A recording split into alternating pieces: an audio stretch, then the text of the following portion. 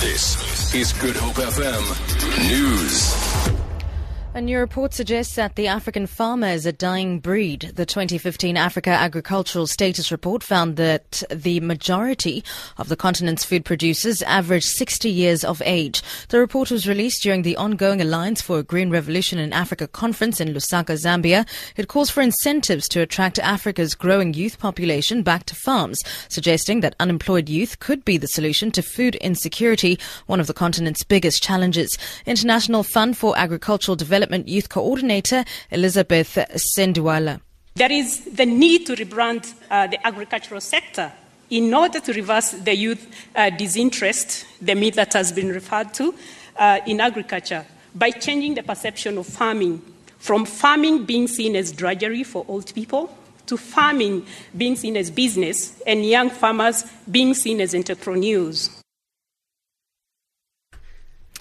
The University of Cape Town has committed itself to financially support all first-year students from disadvantaged backgrounds from 2016. The university has been heavily criticised by students recently for an alleged lack of transformation. Disgruntled students led the Rhodes Must Fall campaign, which resulted in the university removing a statue of Cecil John Rhodes on its premises.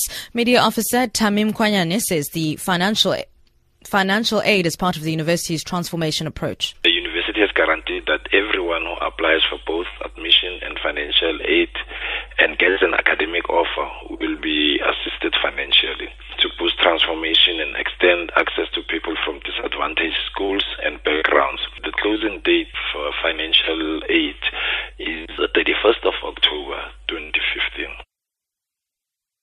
Eskom says a looming strike in the coal sector will not have an immediate impact on their ability to supply power. The utility says most of its power stations have a month's stockpiles.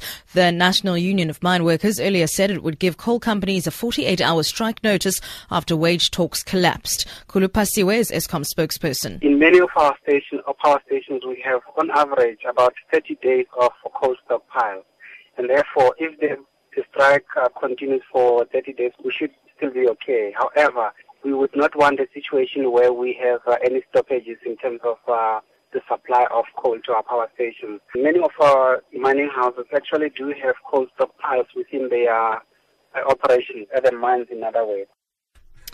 The leading Republican contender in the United States presidential race, Donald Trump, says he will repatriate all Syrian refugees in the U.S. if he becomes president. Speaking in New Hampshire, the billionaire businessman told supporters that the U.S. should not accept thousands of people who, in his words, might be connected to the Islamic State fighters.